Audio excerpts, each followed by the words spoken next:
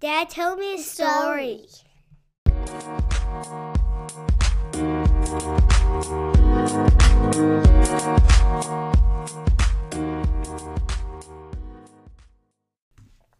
This March, the year is 2022, I spoke at 4 in-person conferences in 4 weeks. I gave the same presentation each time, and yet each delivery was completely different. My preparation was meticulous. I started by coming up with a great headline and description, something that would get accepted by the people picking who would be speaking at these events. I wrote those two elements, the headline and description, before I even had a presentation to give. It was a matter of imagining what problem my audience needed to solve and what solutions I could offer to help them solve it. I wrote a headline and bullet points to articulate that problem-solution combo and submitted it to the event. This is what I submitted and got accepted with.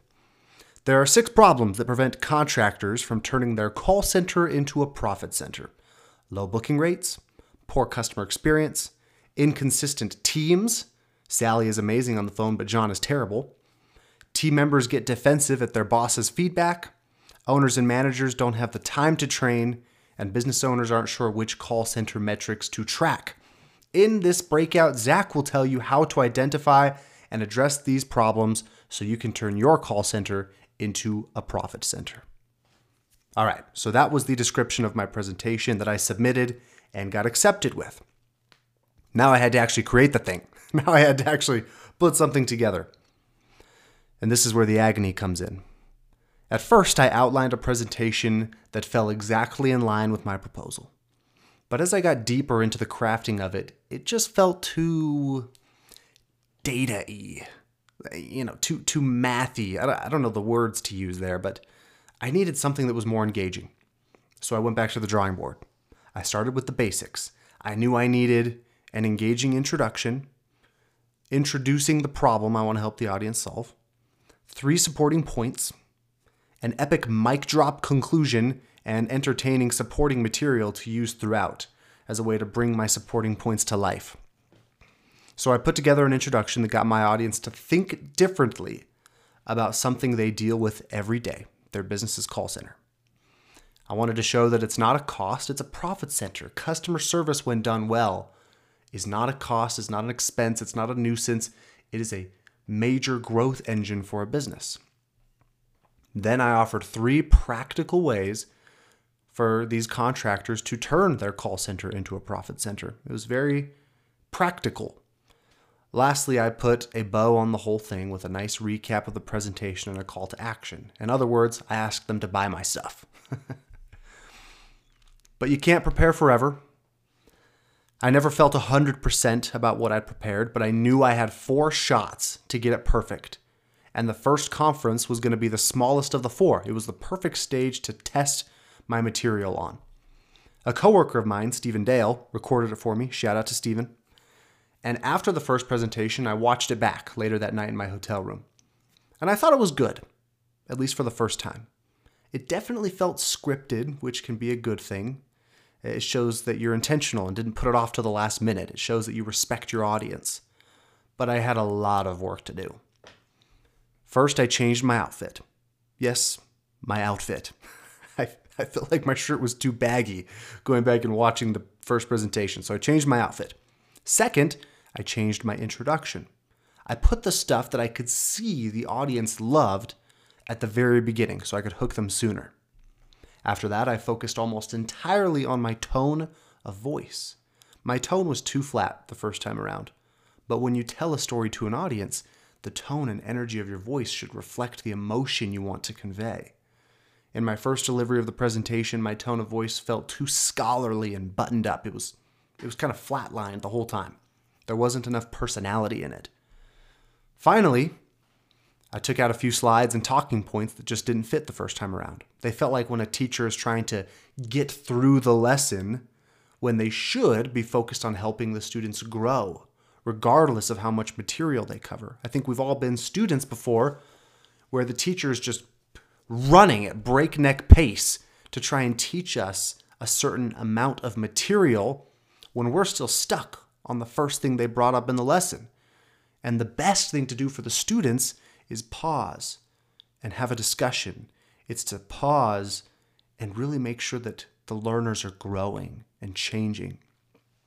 Some teachers don't do that though. They just try to get through it, right? I've got a lesson to cover. We got to get to chapter 5 by the end of the week. And that's kind of how certain elements of my presentation felt. So I tried to take all that stuff out. All right, so it was time for round 2 in Philadelphia. I've made some changes. I made a lot of changes. And the second presentation, due to my changes, was 10 times better. A complete 180 from the first one. My tone of voice improved dramatically. I hooked the audience much faster than the first time. But there were still some content problems. Some slides and talking points felt forced or unclear. And while my tone of voice was better, my body language needed some work. I needed to move and guide the audience like a world-class conductor guides an angelic choir. Time for round 3 now. That was the best of the 3 by far. One of my co-presenters complimented me after saying I'd really nailed the story. And Steven, the coworker of mine who filmed them all, he gave it a 98 out of 99. Compared to the 74 out of 99 he gave me after the first presentation, that was a massive jump. I went back to watch it that night. And I was thrilled. I was excited for what I might see because Steven thought it was way better. My co-presenter thought it was way better. I certainly felt like it was a big improvement. But I was actually really disappointed when I watched the third one back. Something about it felt off. I felt like by now, by 3 presentations in with only 1 left to go, I should be delivering something world-class. I should be really making an impact. I watched it back with Steven too, and he felt the same way.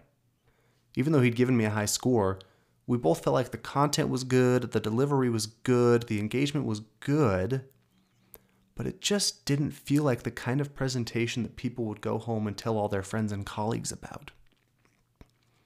So Steven and I had a little dialogue. I asked him, "What do you think is missing?"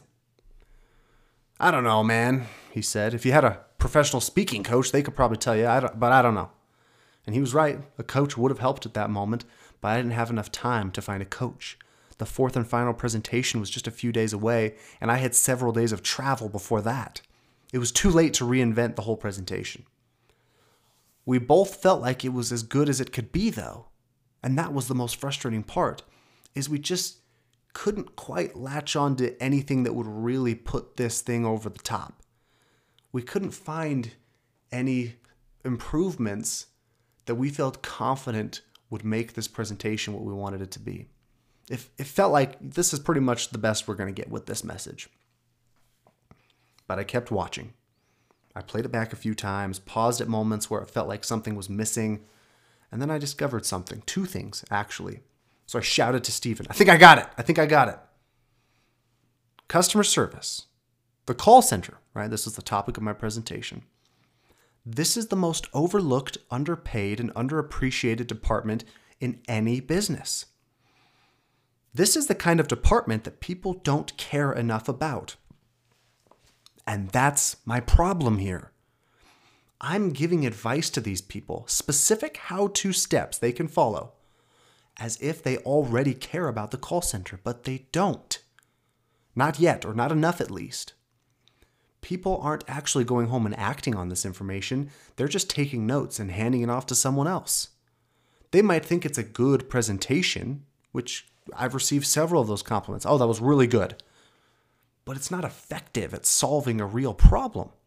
Because the real problem here is not that they need the steps I'm outlining. It's that they just don't care enough yet. They're not motivated to implement the steps that I'm outlining. It's like I'm giving advanced advice to people who are still beginners on the subject of customer service. Bingo. That was number 1. My goal, my entire objective for the presentation was off. It needed to change from, I'm going to teach the audience how to turn their call center into a profit center, to, I'm going to make my audience care about their call center the way they already care about the other departments in their business. Because right now they don't. And so no amount of how-to advice is going to change that. I need to make them care about this. That's number 1. My goal needs to change.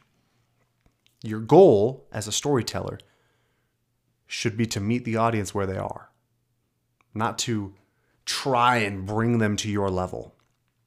That was my first problem. But that's not all, I said to Stephen. There's one other thing. The secret ingredient in all of the most legendary speakers and storytellers throughout history is that they are deeply passionate about what they're saying. But this topic, how to turn your call center into a profit center, is not something I lose sleep over. I'm not naturally passionate about it. I'm trying to create too much artificial energy here. The most important thing I'm missing is natural and contagious passion for the topic. I may not care so much about how to turn your call center into a profit center, which is the thing I've been speaking about for the last 3 weeks, but I do care deeply about changing your perspective on customer service as a whole. I care deeply about creating a culture where the call center knows that they matter. That's when Stephen and I had this crazy idea. I looked at him and I said, "What if I just rant next time?" "Yes," he replies. "I'll ditch the slides entirely and I'll just rant." He looks at me again and says, "Yes, you got it. You've got to tell the audience you're going to be real with them and just let it flow." Yeah, that's it. That's it. I'm going to riff. I'm just going to rant next time. I'm just going to speak from the heart. Now, this might sound like a totally rogue move. I spent all this time preparing before the events. I've given the same presentation 3 weeks in a row. But for some reason, after that 4th presentation, when I realized my goal needed to change and I needed to speak on something that passion came more naturally with, I decided to scratch the whole thing essentially and just riff. So now it's time for the 4th and final presentation. I tried not to think about the structure of the 4th presentation at all. I just wanted to be in the right mindset to speak from my heart on a topic I actually care about. I paced the back of the room, the back of the conference room where I was speaking like a maniac while my co-presenter spoke. But when she finished, I played a short video that I had shared at the other 3 events, something I felt set the tone nicely. But after that, I improvised. I think they call it extemporaneous speaking. For the next 25 minutes, I spoke from my heart.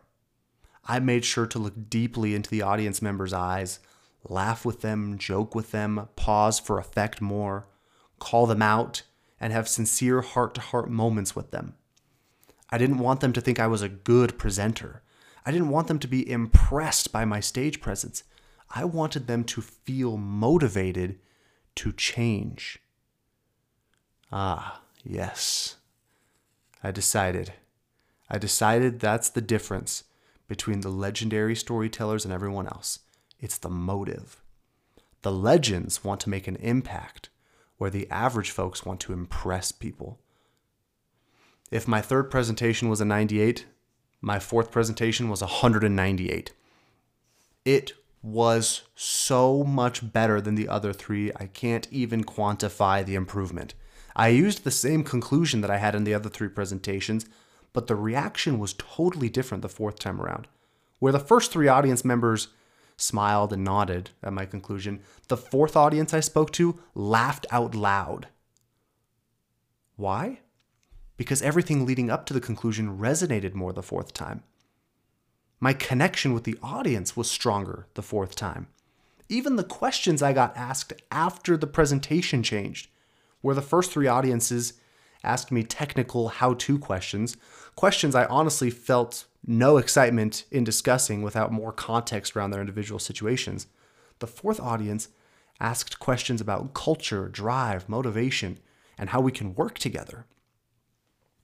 It was a complete shift, a complete 180.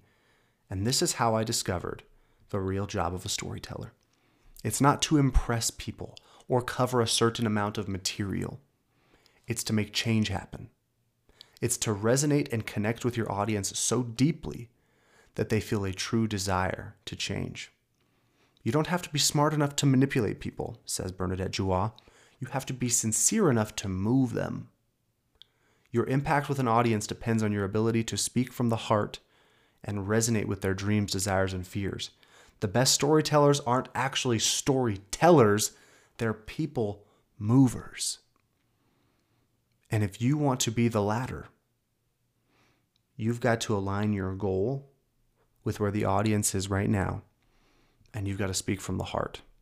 Everything that you do, all of the preparation you put in, all of the structuring you do of the message should support those two things: a goal that meets the audience where they are, and you speaking on something that you're passionate about.